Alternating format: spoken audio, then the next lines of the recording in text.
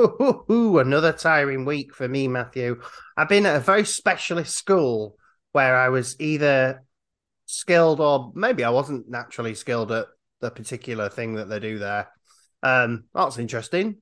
Um, What do they do at this particular school? I don't know. Well, it's vaguely related to this week's film, but I was going to say podcasting. But I don't know if I am good or Well, not if you're good at a at it. school for podcasting, surely you'd be the teacher I'd be because the king of every. No, well, you I don't know. know about Well, I've heard that everyone who listens to this podcast leaves 5-star reviews, that. I've heard and that too. that would be you know professor level podcast teaching. Perhaps I should teach my own class how to vaguely know what you're talking about. Yeah, that'd be good. So everyone, this is the intro bit. We're going to be doing Pray for the Devil. That was a subtle hint for you to do 5-star reviews. It was subtle, Um, wasn't it? Yeah, it was very subtle. What you should do is you should also join the Facebook groups and stuff. We have started a Patreon, and soon we're going to be getting some content up there. And when we do, we'll tell you what's on there, and then you can come over and join us and say, "Oh, yes, this is interesting," or not. Um, yeah, We got a um, few little we got a few little things cooking there, yeah, we've cooking got in this horror kitchen. in this horror kitchen. Well, that said, then while the kitchen's fired up, let's go make the horror sandwiches. Delicious.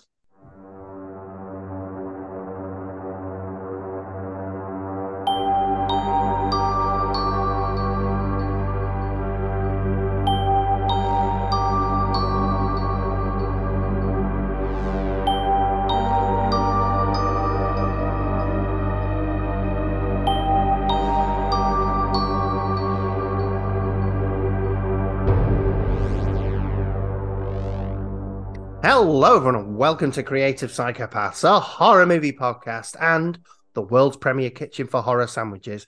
Now, what are horror sandwiches? I hear you ask kindly at the counter. Well, let me tell you. There's a lovely movie filling in the middle, surrounded by two slices of bready, chatty goodness. Doesn't have to be bready, you know, if you're not into all bread, but it could be a lettuce wrap. Get off the sandwiches. My name's Mark, and as always, I'm joined by Matthew. Hello. Some reason I said as always, then that was a bit weird. Um, and hello to you. Hello to you. Oh no, Hello. How are you doing? I'm all right this week, thank you. Ready and raring and riding. I'm not quite sure. Uh, I just went for 3 hours there. One of them was riding. I'm not currently riding. I'm sitting on a chair. Um, Your triple R. You're going to be overthrowing the British Empire. yeah, maybe. As one of my favourite films from last year. Oh, lovely. Um, so, Dad, this is your preamble, right? Because I've got a request from Oh, okay. from my son. Is Um, this for me, no, or is this it's just general for the for us. listeners? It's for the podcast. Oh, He's okay. he's made demands on us. Um, I mean, we probably would have done it anyway, but so in October there's a Five Nights at Freddy movie coming out. Okay. As you know, based on the game, Yep. and he's demanded that we watch and review that. Um, but he was also very specific to say that I had to tell you who on this podcast. Okay. Um, Well, you know, he knows what he wants. yeah, That's admirable. Of course, we'll be happy to oblige. Is he going to be joining us for it though? I wouldn't have thought so. No, he's 7, and I'm not even sure why he knows what Five Nights at Freddy's is. It's quite marketable though, isn't it? They have like toys and stuff like that, so it's a surprising horror thing that sort of started off as a sort of jump scare game and has made it into sort of a younger culture. Really, Five Nights at Freddy's. It's done quite well for itself to start as a weird sort of mobile game or whatever it was to bit of a juggernaut now. Do you think it's going to be as good as Wally's Wonderland? I honestly don't know. Well, it hasn't got Nicolas Cage in it, so no. It doesn't. That's its main drawback. Yeah, yeah. It's quite interesting actually because Five Nights at Freddy's has got loads of lore behind it. So I'll be curious to find out what they do with the film, whether they look into that or whether they just stick with something that's more related to the first game. But it's interesting. A teaser trailer has dropped for it, so And yeah, it's a Blumhouse one, isn't it? They're it the is ones Blumhouse. putting it Yeah, out. yeah. So yeah, So it's that interesting for them. Have they handled existing IP before? hmm, I'm not sure. Well, I'm not unless you count Halloween, I suppose. Um, Yeah, I would probably say that. Yeah, that's the closest they've come to off the top of my head. yeah, it'll be interesting. It looks good. I think it actually looks pretty good.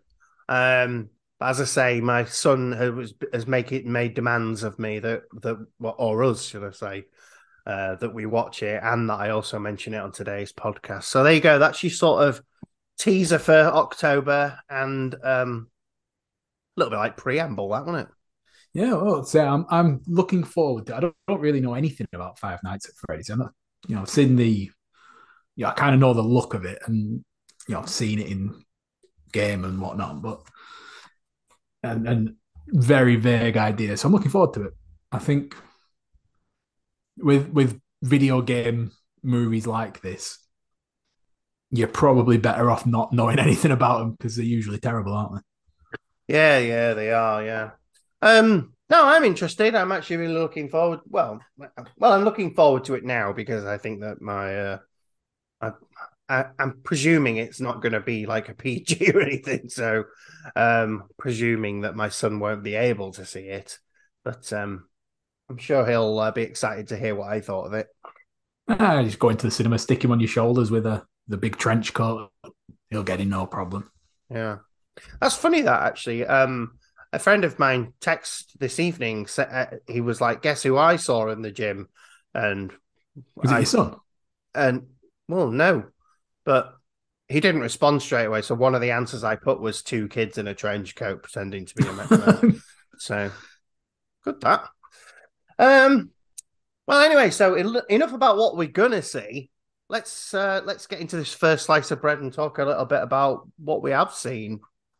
Um. So yeah, this is the Mark recap because as listeners will regular listeners will know, I've been in the process of moving house. I can finally say it's completed. We are done. I'm in there right now. I'm recording in my brand new home office slash podcast studio. But because of that, I've been doing all manner of packing, unpacking, DIY, and I have not watched a single film until today's film since last episode. I saw the devil. So this is going to be entirely on Mark, and he's probably going to tell me what I should be watching next. So Well, actually, I'm on tenterhooks. I am going to break some rules here by one talking about a television series and two, it won't be horror. Oh, But I just thought I'd mention that I started watching Star Trek Strange New Worlds, which, if you don't know what that is, it's set sort of 10 years before the Kirk Star Trek, basically. So it's Captain Pike, and you've still got Spock on there, and some of the uh, cast you'd expect from the Enterprise are sort of new there. So like Lieutenant Uhura is a recruit and stuff like that. But yeah, it's just a really beautiful show. It looks fantastic. How they've managed to make it look beautiful and futuristic while still managing to maintain a sort of old school starship. It's real good stuff. So yeah, I haven't watched Star Trek since the Next Generation, but I was listening to another podcast and they were talking about how good it was, so I thought I'd go into it, and yeah, they were right. It's good, and it's only like 10 episodes, so you don't have to commit yourself to a massive season. Although I think that's become the norm now, hasn't it? Like 10 episodes, I think. Yeah, I'm all here for it. Yeah, me too. Yeah, I'm so happy that we've moved into single or low teens for our number of episodes because just whenever I want to get into a TV show and I think, oh, there's 6 series and they're all 23 episodes long, I'm just like, oh, no, straight away, I'm just not getting invested in that. That's too much. Yeah, I think TV series now tend to have a sort of an overarching plot that goes throughout the whole thing instead of a lot of sort of freak of the week type things.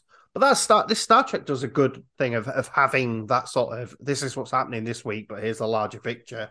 So anyway, yeah, anyway, Star Trek. But let's get off that and talk about horror movies because that's what Our bread and butter.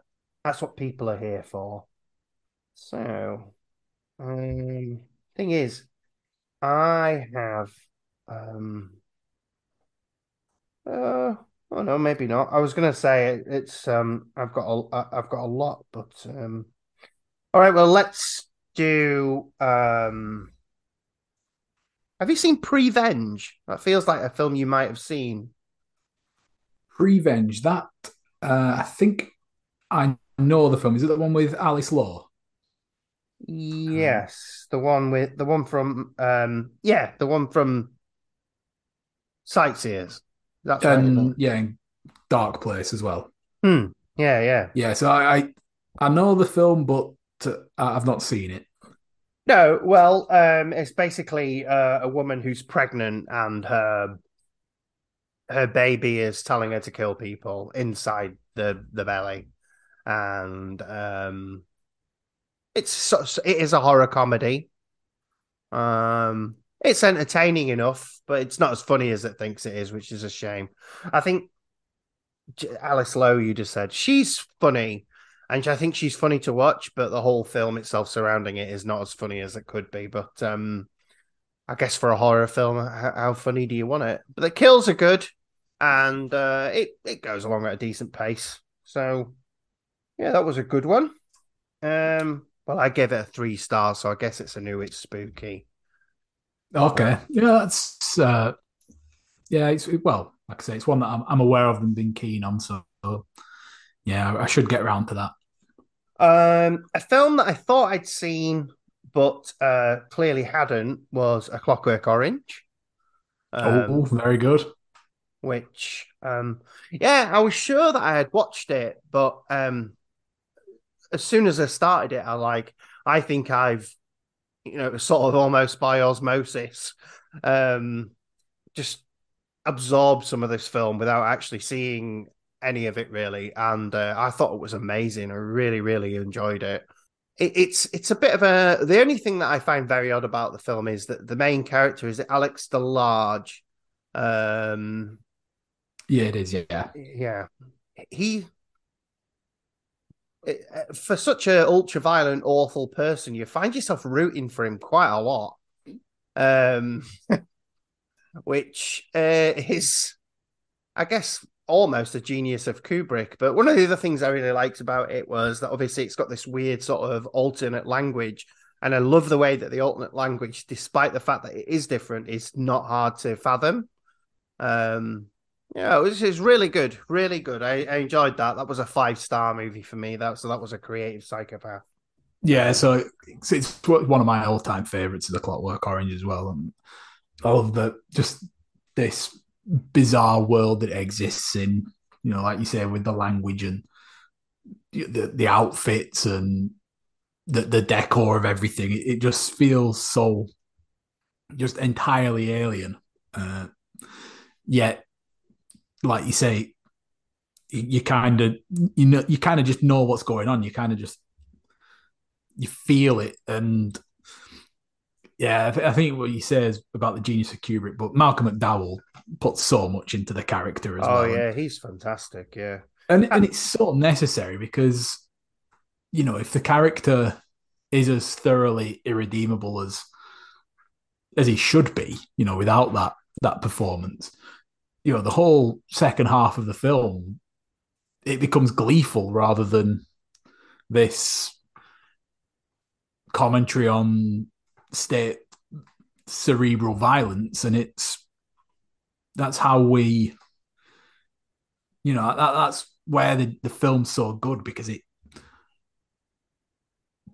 gives you something so evil in the first half and then does something so evil to him in the second half. You kind of always, thrown around with it. And the real horror of the film for me is where it leaves you with that morality. When it strips people of their ability to perform their base desires, and while they're stripped of the ability to do evil, they're kind of stripped of the humanity in doing so. And it raises these awful ethical questions that you just can't really answer. And it's very shiver inducing because of that. Yeah, very clever. Very well done. I enjoyed it, and I got most of the stuff as well, which is nice. Mind you, I've got better at that recently, but with the amount of things I've watched. So, also a very good book as well. Yeah, all written in I think, is it Nadsat, the language they called it? Maybe, yeah. I'd really love us to do an episode on that one day and do a proper deep dive into it, because I understand that there's, as Kubrick is, the film was not an easy make. Well, he did think it was perverse and shouldn't be fit for human consumption. He did his best to lock it away for a long while. Yeah, he did. Yeah, until he died. I think until he passed away. Yeah. So I won't do too many more. Well, I'll do two more. How's that? So I watched The Deep House, which is a film that I was wanting to watch, which is basically these two divers go down to it's like a found footage sort of film. They go down to this house that's obviously underwater. It's been affected by floods or whatever, and it's essentially a haunted house story, but it's underwater. So the points go to the fact that it is really well filmed, considering it's underwater. They use all what they've got, but unfortunately, it was very unoriginal. Aside from that, the haunted house aspect of it was very, it's a film that lives and dies by its premise. Yeah, basically, yeah. So that's a shame. Yeah, it was a shame, because it looks good and there's a lot of cleverness to it building up to it, but then when it gets into essentially the haunted house bit, and you get a little bit of the lore behind the haunted house, it's like, well, this is the same as every other haunted house film, so you're not giving me anything really. So it was a bit of a shame, really. But I'll give that one a new. It's spooky, mostly based around the fact that it is something different, to a degree, if that makes sense. So, yeah. No, it's yeah. To be honest, it's something that I think I've only just seen the poster for. I think maybe when I was scrolling Netflix or something. So, right. I mean, what do you think? Great. Do I give it a go?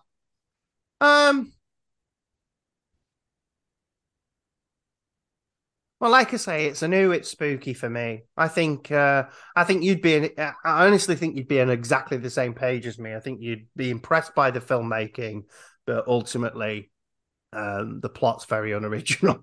Okay. Yeah. So, why not?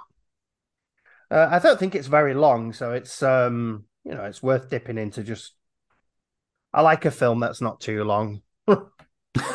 And I think the last one I want to talk about is The Last House on the Left, because it turns out I don't like early Wes Craven movies, because I didn't enjoy, what was that film called? The Hills of Eyes. I didn't enjoy that because it was too silly. And I actually thought The Last of the House on the Left was a bit too silly. It's got this. It. I mean, if you've seen it, it's got like these moments of ultra violence, which I will say are, you know, well filmed, and um, the fact is they are very brutal, not easy to watch, and there's no it's not celebrated violence. I think that's what I want to say. There's no, like a sort of Freddy or a Jason or anything like that. It's not celebrated violence. It's awful violence, but it's surrounded by like a sort of stupid bits of it are stupid. It's got weird music that doesn't fit the tone of the film, and two police officers who are like comedy foils almost, but to the point of being ridiculous. I mean, I assume, have you seen Last Thousand on the Left? No, I've not seen it. I've not seen either of them. No, and then the back end of it, which is the sort of revenge bit, is shit. Uh, and I just really, really didn't enjoy it. Like, it's one of those films where I watched it and I can see the impact of this. But overall, I thought it wasn't for me. But oh, Maybe I should watch the Jennifer Lawrence one, and we can share notes on it then. yeah, I've heard good things about that actually as a remake goes. But I mean, maybe you should watch the original one because I think you know maybe you'd get more out of it than I did. In terms of the message I think that Wes Craven was trying to get across, because I think he I understand going into the it's a sort of I can't remember why I decided to watch it, but there was a lot about Wes Craven who had seen some like, oh, this was because of the Video Nasties thing that I told you about. Um which Yeah, well, when you said you watched A Clockwork Orange, I yeah, right. thought that's where your kick was going. Yeah, right. Yeah. So, and I think Wes Craven had decided that because there was a lot of these violent movies going around, he was like, "Well, I'll show you violence you don't want to watch." Which is, but as I say, There's a reason we don't want to watch it. yeah, like the violence is done well, but it's just whatever the sort of surrounding of it is just stupid and takes away a lot, I think, from what he's trying to say. So no, I didn't enjoy that at all. Um, Oh dear. I'm I'm loath to give it a shit though because I think it probably has also got an impact on sort of how movies have gone since then. So I probably will give it a do. It's spooky just for its legacy, if anything. So yeah, I'm fickle. I'll say what I want. Um, I don't think we need to do too many more. I've watched loads of non-horror films. But oh, actually, can I just mention Air while I'm here? Because The new one with Michael Ben Jordan Affleck and one. Matt Damon. Yeah. I really quite enjoyed Air, but it's got this weird thing in it where it's like trying to build some form of tension whether Michael Jordan's going to sign a deal or not, even though we know he's gonna. It's very weird. Like, I know he's Yeah, gonna it's kind of sign. hard to build tension around that, isn't it? When It's hard to be invested in whether like, well, we know what the outcome of this is going to be. But that said, it's well acted and it was very enjoyable. Yeah, both me and the other half enjoyed that one. Yeah, I enjoyed it. I just thought it was weird that they were playing with Well, it's that. this weird thing that's happening now, isn't there? Where people keep making movies for products, which I think is something that can, by and large, get in the bin. I don't. Well, I don't know. I saw that there's a movie about the flaming hot Cheeto, and I kind of bought into that one just because of how weird a thing it is to to tell a story about. So I think that one I can kind of let it go. But I think there's like a film coming out with Will Ferrell in about the John Madden video games. Like I don't need to know how EA made loads of money. Evil corporation stuff. That's how they made loads of money. I'm sure the games are fine, but give us films about other stuff, please. Yeah, I suppose they're running out of ideas. There must be. Um. Anyway, that was the delightful slice of what have you been watching, Bread. So let's get into the filling, which I'm sure you all know by now because that's the title of the episode. Pray for the Devil. Pray for the Devil. 2022. Yeah. I don't know why I said it. I said it right, but it doesn't feel like it says what it said. So it's pray as in you're my prey. But not. Oh, but it's wordplay, isn't it? Because I've got a prayer for the devil. Oh, I see. Pray is pray. Yeah. Well, it sounds like the word pray, which is what the people are doing because they're all priests and nuns and whatnot. Oh, I get it. Yeah, I get it. So it's very clever. It's got at least 2 layers. Yeah, at least 2. Just those 2. It's a Victoria Sponge of a title. Oh, a sandwich almost. Almost a sandwich. Almost. It's a sandwich without any filling.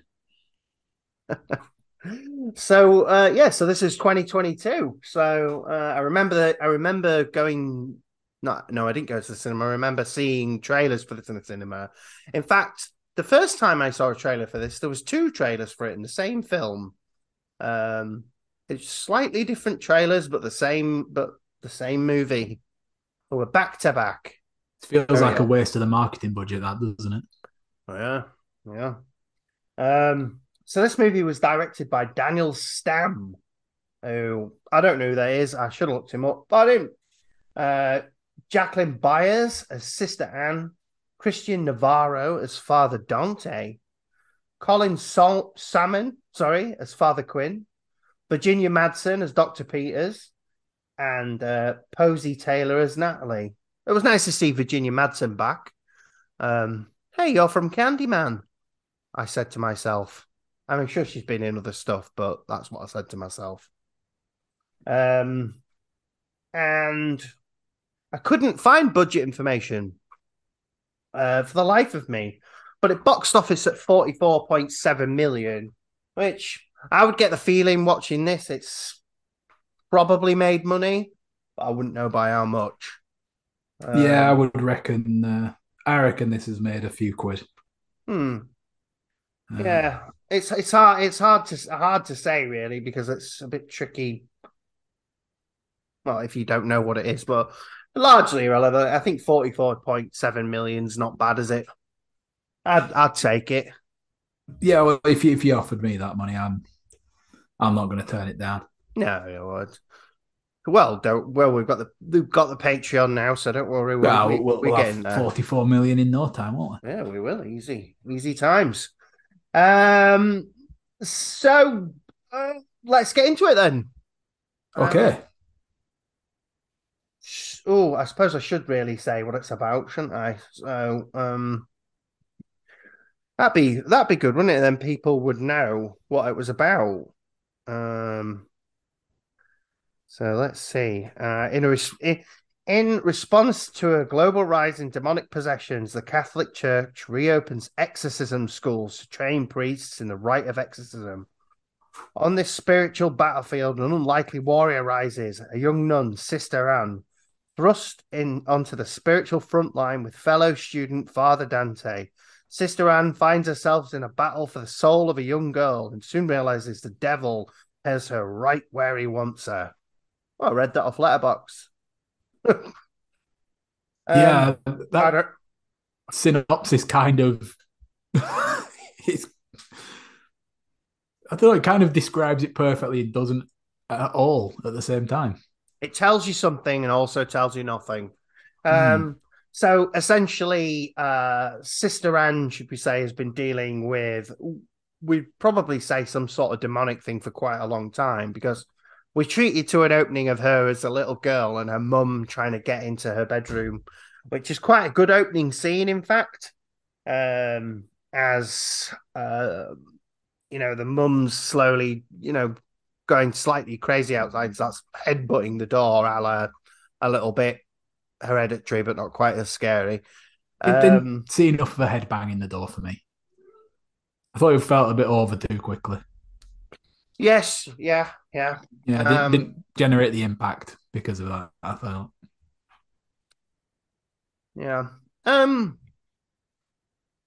almost say Sorry, I that. just derailed you completely, haven't I? No, because I was thinking I'd say that's almost this film's problem all the way through, really.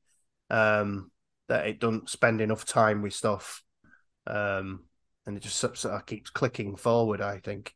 But we'll get there. So that's our opening, and then we sort of cut to Anne, who is now a nun, and she's having herself a little therapy session with Dr. Peters, Virginia Madsen, and they're talking about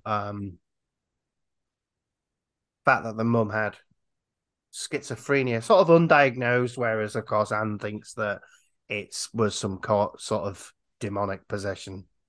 Um, I guess that's why she's at exorcist school. Um, Right. Well, I'm going to use this then as my thing that I quite liked about this film because films about religion they're usually about crises of faith, aren't they?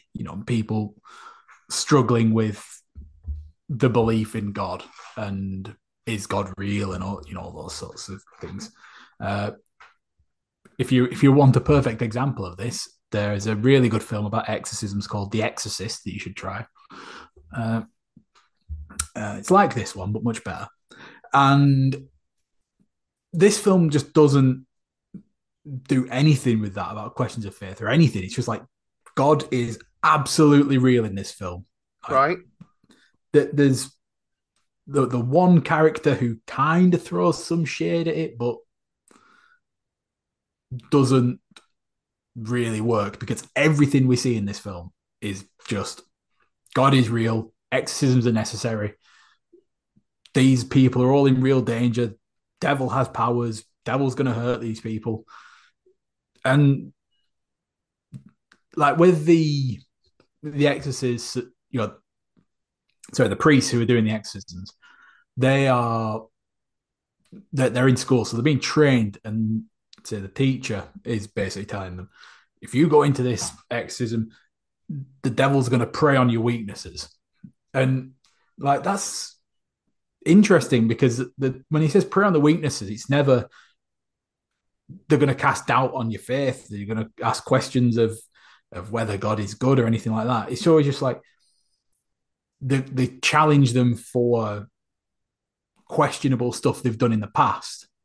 Like Father Dante was talking about his sister, wasn't he? And for Anne, it was the stuff that is revealed later on in the film. But it's never, your God's not real or your God's a bad guy or anything. It's just God's real. This is all happening. Deal with it. Yeah, yeah. Well, I'd agree with you there. It does have this level of, this is what's happening. Um, which kind of bugs me a little bit. I don't mind the fact that, like you said, it's doing this without questioning faith or anything like that, which is fine. Well, I think it But I sort of makes the story that it wants to tell. Yeah. That thing. I think if you try to throw in questions of faith on top of that, it would just get way too messy.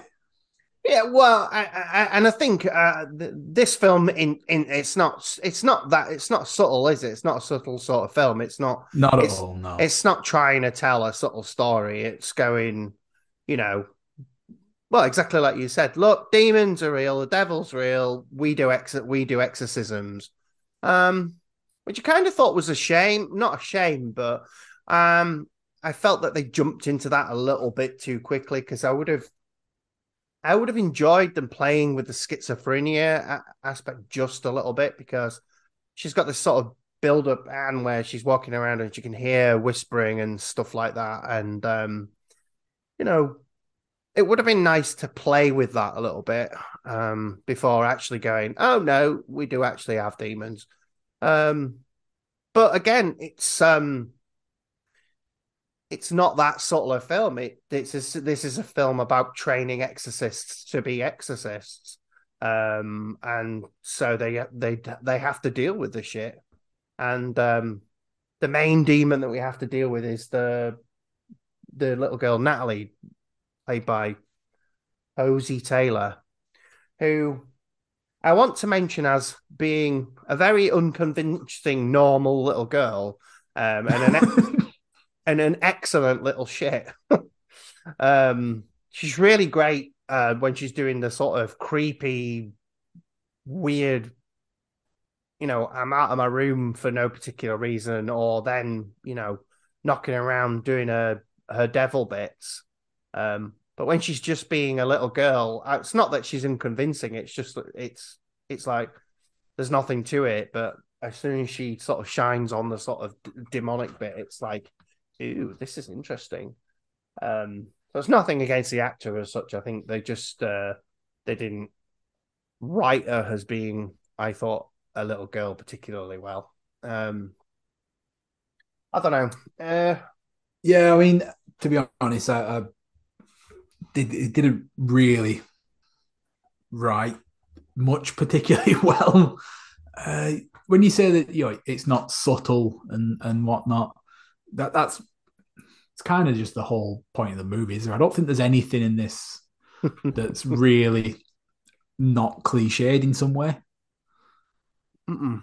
This is entirely trading off stuff that's been done before, and I mean, in many cases, done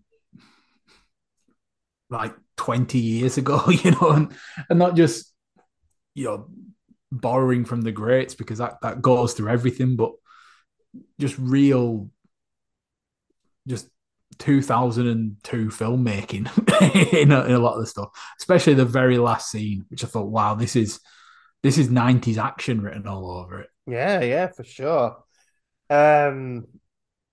But well, I'll wait till my review before I start going into all that stuff. But the demony stuff I thought was pretty good in general. Like you say, it's not breaking it's not doing anything particularly amazing. But when they do get to the sort of exorcism parts, of which there are sort of two, maybe three, that initial one with the little girl where she's up on the wall and zipping about and under the bed and all over the place. It's generally pretty good stuff. It's not scary, but it's like, yeah, I'll accept this as being demony stuff.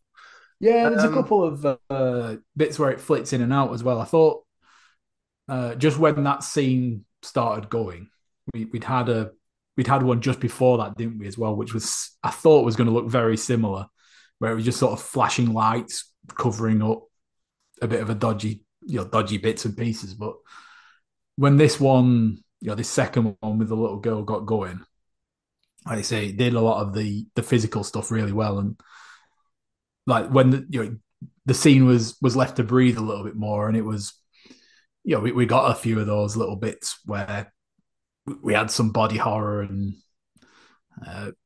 little Pan's Labyrinth nod with the hands over the eyes as well, which I thought was a little bit creepy and interesting. That was good.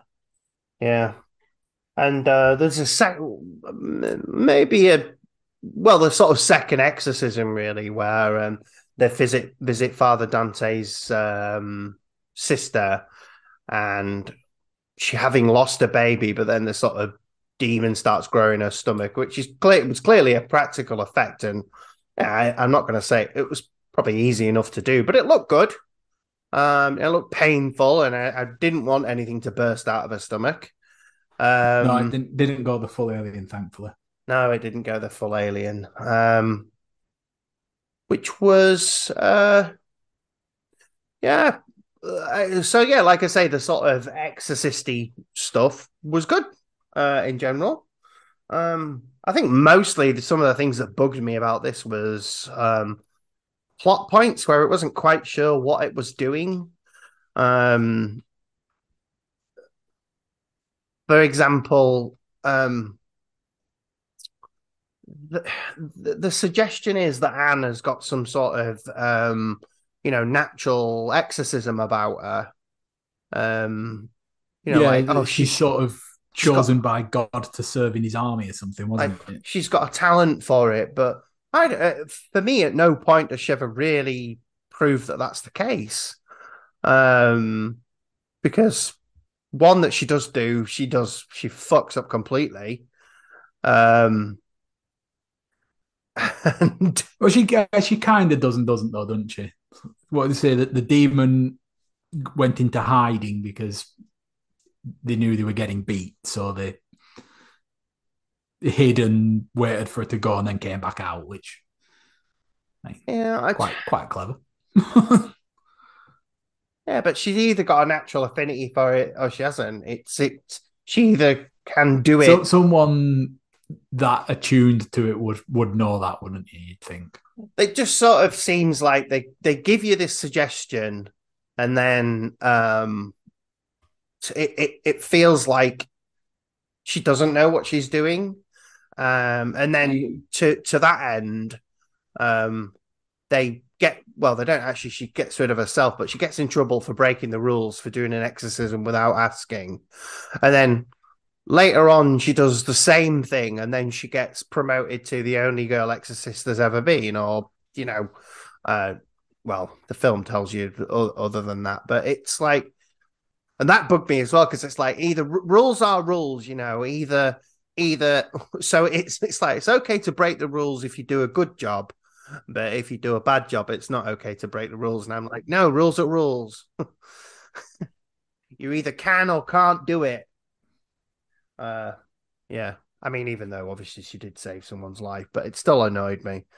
Uh, Never I, ju- realized you were such a stickler. I don't even think that I am, but in that particular case, I was like, oh, it was annoying me. I'm like, the rules are either you can or you can't do it. It's not the rules are. It's okay to do it if you do a good job. Um, you know, very frustrating. Yeah, I think as well. It kind of it had this other thing where it didn't quite know what to do when it had the two threads that were going through it, where it was, is it this girl boss story in the Catholic Church, or was it this, you know, generational trauma story that they're trying to go through? But and neither of them were really like taken anywhere interesting. No, no, and that's a sort of part of this film's problem. I think is that it's got the sort of bones of an interesting story. I'm always saying bones of something.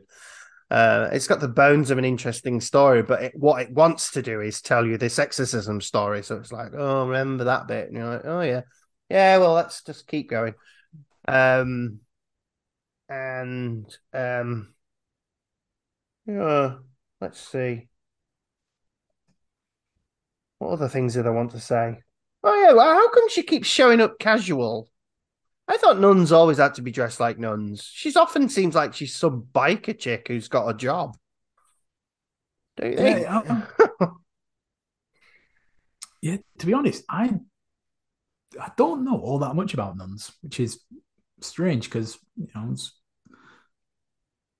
15 years of Catholic school under my belt. Not that many, but uh, primary and secondary schools, both Catholic school, and we never met nuns.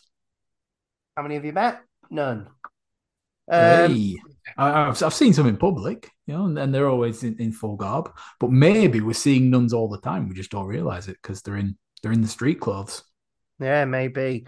Maybe she's just a rebel nun. Maybe she's like Sister Act nun. Oh yeah, I'll do whatever I want.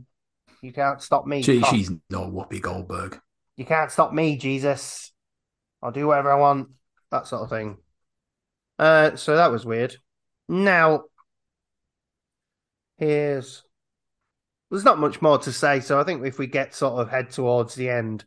Now, What did you think of the fact that it turned out that Natalie was her daughter that she'd had? Um, oh, that was part of the plot that I didn't mention. That one of the reasons I think she turned to being a nun is because she had this daughter that she didn't know who the father was and gave her up for adoption. But then it turned out that Natalie, the girl possessed, is was her daughter that she gave up for adoption. Did you think it was a bit thrown in, or do you think it worked Well, as I think part of the story? it was that what we said, wasn't it? With that, if it's about this story about you know generational issues and motherhood and trying to make up for the mistakes of your past, the mistakes of your parents and things like that, then it's perfectly fine. But the problem is that it was something that was never mentioned until that one scene where the demon goes, "Hey, you had that kid once," and then you go, "All right, there's one child in this movie, so it's obviously going to be her." And it just loses all of its. There's no impact to it when you've tried to bring it out as a reveal later. It's just like there's one child. Who else is it going to be? and if there isn't, if the child's not going to play a part in it, well, what's the point? What's the point in bringing it up? Yeah, Because yeah. it's they didn't really use it as this sort of. They'd never expressed that she was tortured from something else previously, wasn't it? It was all just about her mother, which About her is mother, yeah.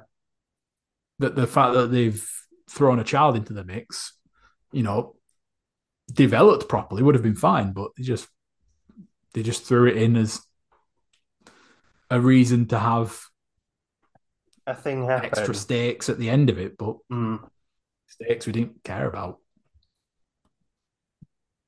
that's very true. Um, yeah. So, yeah. So, I mean, ultimately, she shows up and sort of sucks.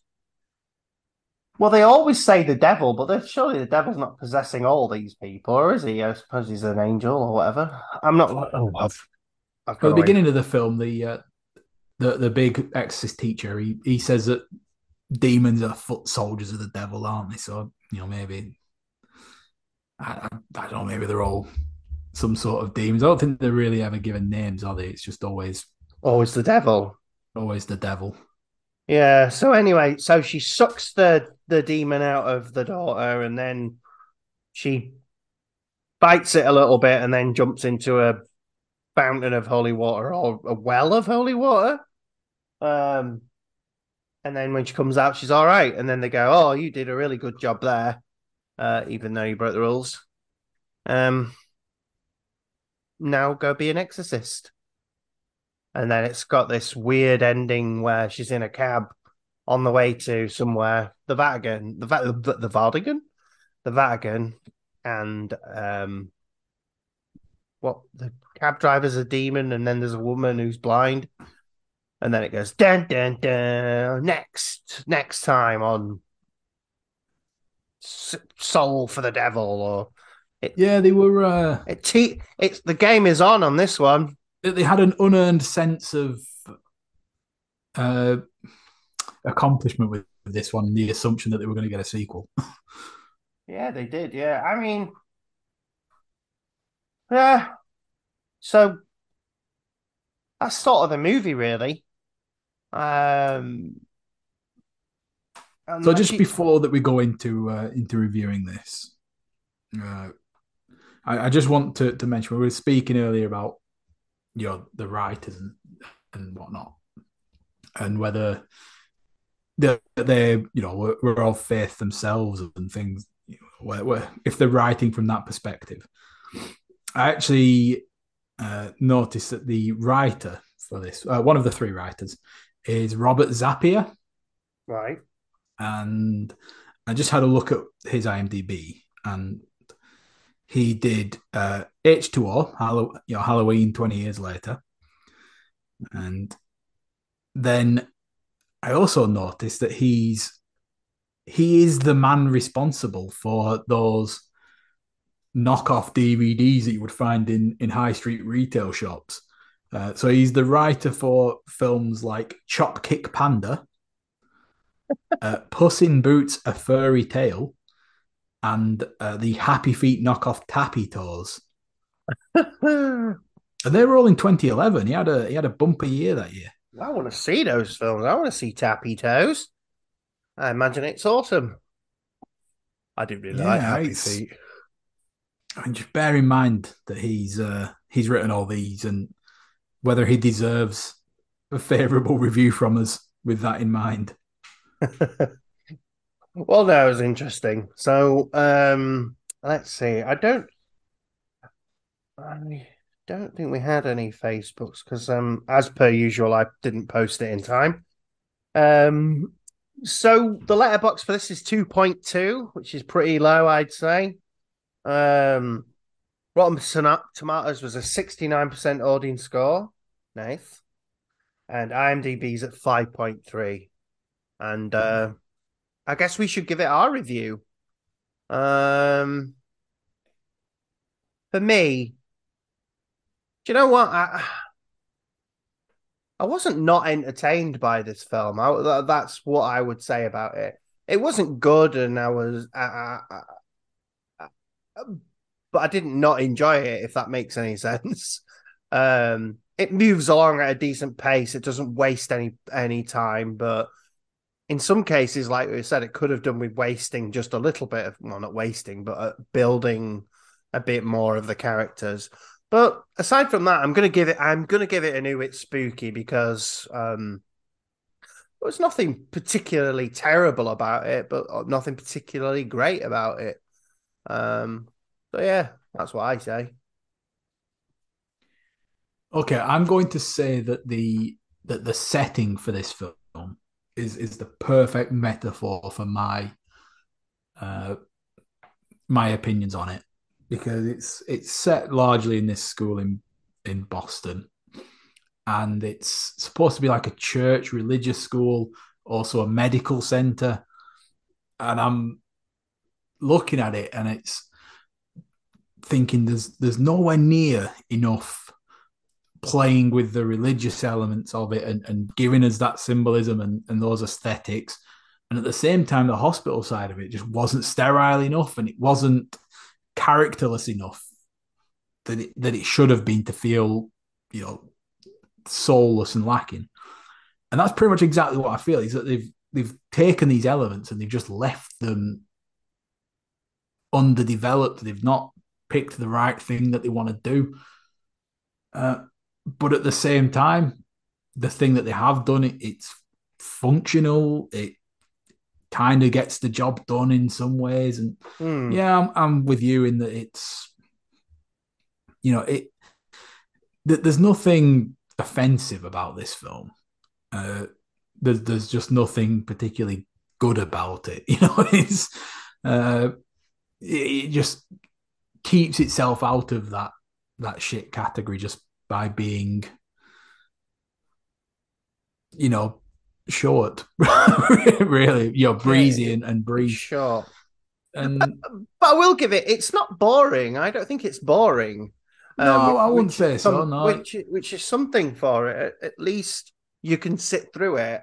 I didn't even have to switch. I didn't even have to have a break for this one. I just watched the whole thing, which is pretty good for me. Um, yeah, it's breezy, it's lightweight, it's not particularly scary. I don't think anyone's going to come away and just think, oh, that was the worst thing I've ever seen or anything. It's right. Yeah. Yeah. it's got enough about it just to sort of allow people to just switch off and let it wash over them. Yeah, it sort of fits into that category that you've talked about before, that sort of teen horror starter horror film, really. Um, it's pretty good. No, Yeah, I it's can not good. imagine that. Well, I remember when it did come out last year. It came out around the same time as Smile, Right. and it's nowhere near as good or as interesting as Smile. No. But I can imagine that, groups of 13, 14-year-olds would probably get a big kick out of this in the cinema. Hmm. You know, there's enough Yeah, it sort definitely of fits that little category. scares that would get people that age. Yeah, yeah. Um, Lovely.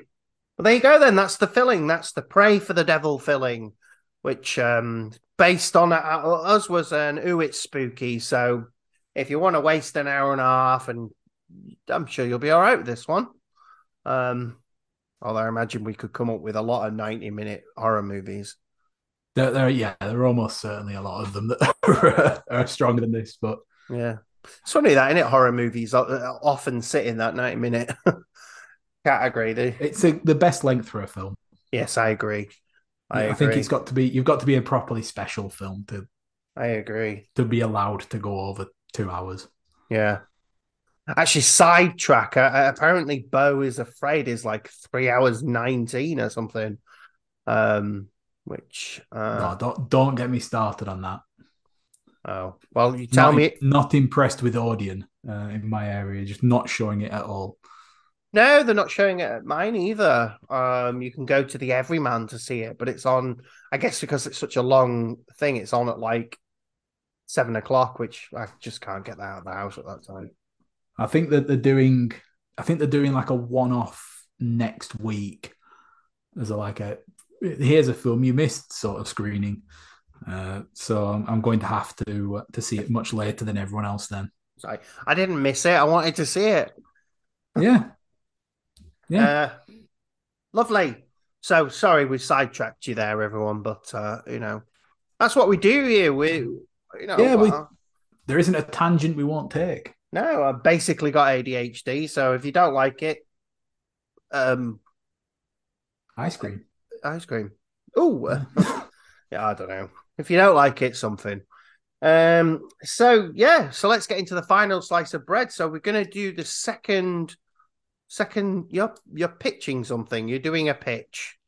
Yeah, so my adaptations Oh, that that's I it. think should be made. That's it. So this one, I I picked this book. I read it a few weeks ago, and I picked this book knowing absolutely nothing that we were going to talk about in the film. So I don't know, by just luck, I guess I've come across a film that is very similar in a lot of ways to the one that we've just spoken about. All right. Okay. So I'm going to be pitching the adaptation for Paul Tremblay's A Head Full of Ghosts. Oh yes. So I believe this one is quite a big deal in literary circles. It's a book that put Paul Tremblay on the map, and uh, he's had quite a lot of success. Stephen King's a big fan of him, which is you're punching your ticket when you get that sort of approval in horror circles. And Paul Tremblay, for anyone who doesn't know, is the guy who wrote The Cabin at the End of the World, which was adapted into Knock at the Cabin this year for M. Night Shyamalan. All right. And Head Full of Ghosts, I think he was written before. I think it was his debut novel, which I'm not 100% on that. And it's actually been stuck in development hell for a few years now. So it's the Team Downey that have the rights to it. So Robert Downey Jr. and his wife.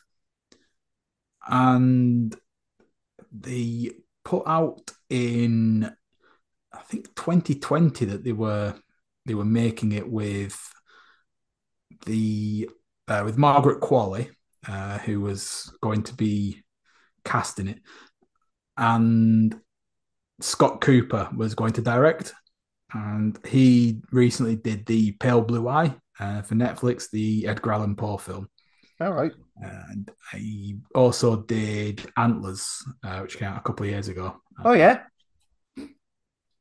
But that looks kind of just stuck in development, maybe dead. Who knows what's happening with that film, in that iteration.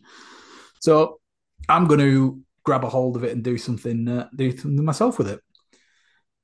So, for anyone who doesn't know, the book is about a small family just outside Boston. And what happens is the family are going through a lot of troubles, and the father loses his job. It leaves his wife, as the sole breadwinner for the family. And then they have two daughters, and one of them appears to be going through some severe mental episodes, or possibly is being possessed by a demon. So similar to what we spoke about today, it's set in Boston. It's Oh, about possessions and demons and that sort of thing. But unlike this one, the father for the family, he's sort of a born again Catholic. So he begins talking to a priest who believes that they need an exorcism. But also, as a result of the family's financial situation, they have a TV show made about the whole thing. So a TV show, hidden camera, in the house, follows the events, and then the idea is that they're going to do a, a possession, an exorcism, as like the final episode of the show, and that sort of thing.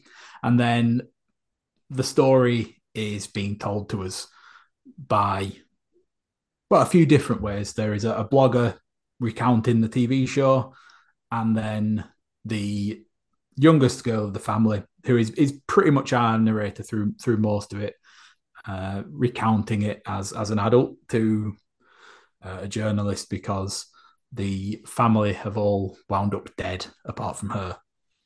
oh, So yeah, there is a lot going on in this, and I'm loath to say more because it's something that relies very heavily on unreliable narrators. It brings up a lot of questions that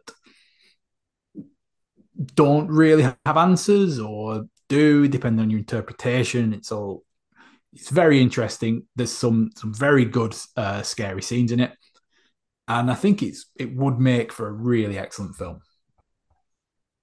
So I've put it together as to how I would make it. So the the first character, as I was reading the book, which popped into my head, and I just thought, this there is only one man who can do this. So the character is the patriarch of the family. He's called John Barrett, and he is an out of work man from the Boston area. So he's exhausted, crabby, tired. He's just seems to be done with all this shit. So I mean, that to me just says Ben Affleck. Every picture of Ben Affleck you see on the internet is a grumpy man from Boston who's tired and had enough of the world. yeah, fair Uh, enough. but on top of that, I don't remember ever seeing Ben Affleck in a horror film. And let's test his acting chops a bit. Yeah, You've done the light comedies and the dramas. Let's make you scared. yeah, I like Ben Affleck. Yeah, and for his wife Sarah, I stumbled onto this one completely by accident, because I was just checking just to make sure Ben Affleck was from Boston. So I thought he was, but I wasn't 100%. So I'm doing my due diligence for this, and it came up that Uma Thurman is also from the region, and I love Uma Thurman. She's great, and I've not seen her in much stuff for years. So can No, we she can we get hasn't. Uma No. Thurman back on the A list, please? Yeah, for sure. And say she's a really great actress. I'm sure she could turn a hand to pretty much anything. And yeah, let's get her in that. So next we have the tricky task of casting Marjorie Barrett, who is the possessed child in this. So in the book, she's around 14, I think. So we want someone, I'd probably say, just a little bit older than that, just to make some of the stuff that happens in the book just a bit more affecting. You just want an older actress who's got a little bit more work under her belt to, maybe pull some of the more difficult stuff off. And I really liked the girl in Logan, Daphne Keane. So, see, if you've seen Logan, you'll know she's really good in that. She's got this emotional heartbeat that carries it through the film, but she's also pulls some of the nastiest, angriest faces. Right. And Yeah. I think when someone's, being portrayed as either A, being possessed by a demon, or B, displaying severe, violent, mental episodes, you kind of want someone that's going to be able to pull horrible, nasty faces like that. And, I think Right. she carried the His Dark Material series, on that. She was the lead through that. So I think she's got enough to carry this through and be the character that the film hinges on. Right. Yeah. And then the penultimate character who's got a child role and an adult role for this is going to be young Mary or Meredith. So this one was really tricky. So for the child, I mean, realistically, if you are going to make this, you're going to have to get an unknown, an audition a kid for it, because just how child actors work, they age out of the role very quickly, don't they? Mm. But if you said, it's going to go into production tomorrow and move from there, I thought that young Nell Fisher from Evil Dead Rise, Oh yes. Yeah. she Yeah. was she was wonderful in that. She was really sweet. She made you care about her, and she'd basically have the same job again in this. Mm. It's a very similar character, where things around her are being scary, and she's sort of the audience eyes and ears for it. And the grown-up version of her, I would like to see Millie Bobby Brown do it, because it's a character who carries quite a bit of sadness with her, but also this kind of strange optimism in that her life's moving on. And I think maybe it's time that we test Millie Bobby Brown a bit as an actress, because she's done Stranger Things and like the Enola Holmes and stuff. But I don't think we've really given her that nudge into being the proper actress that might be there. Right. And also, a big part of it is that you need to believe that the family are related, and that the brother and that they're going to be sisters. And I think that the looks are there enough for that. Right. Yeah. And then the last role, that there's probably three more sort of major characters. I've only done one more, and that's the priest. Is like the sympathetic ear for the dad in the family. Also, because of that unreliable narrator thing that goes through, we're kind of not sure if he's exploiting the family with the TV show idea to promote the church and whatnot. So I think that Steve Buscemi would be great at that, because similar to Uma Thurman, we don't really see Steve Buscemi in enough stuff anymore. And No, we don't. I think he has that wholesome side to him, and that supportive, nice guy attitude, but also can be quite slimy and sleazy when he wants to be too. Mm. I think stick him in some priest garb, and I reckon we'd be kicking. Yeah. It sounds good. Yeah, well, we've only got one role to fill then now, which Ooh. is who's going to direct it. So, weirdest probably part of this for me was that the film that I was thinking of most when I thought, who would I like to see direct this was a film from 2005 called The Cock and Bull Story, or depending on where you are in the world, it was called Tristram Shandy in some places. Right. And it is a film with Steve Coogan and Rob Brydon. They're basically it's a film about making a film. Mm-hmm. And I just thought, those touches of being able to handle filming a fake production sort of thing was what drew me to it. And it's directed by Michael Winterbottom, who's done loads and loads of wild, varied, popular indie documentary films.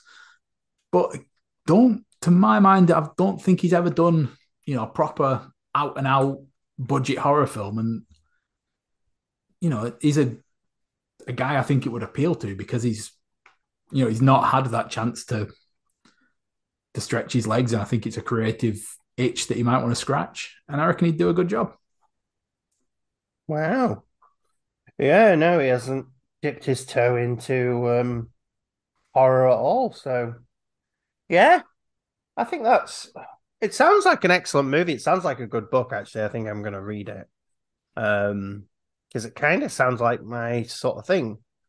Yeah, I strongly recommend the book. I had a lot of time with it, and if anyone who has read it or does want to read it, please come and talk to me about it, because I have theories, but I don't really know many other people who've read it, so I can't really talk about it.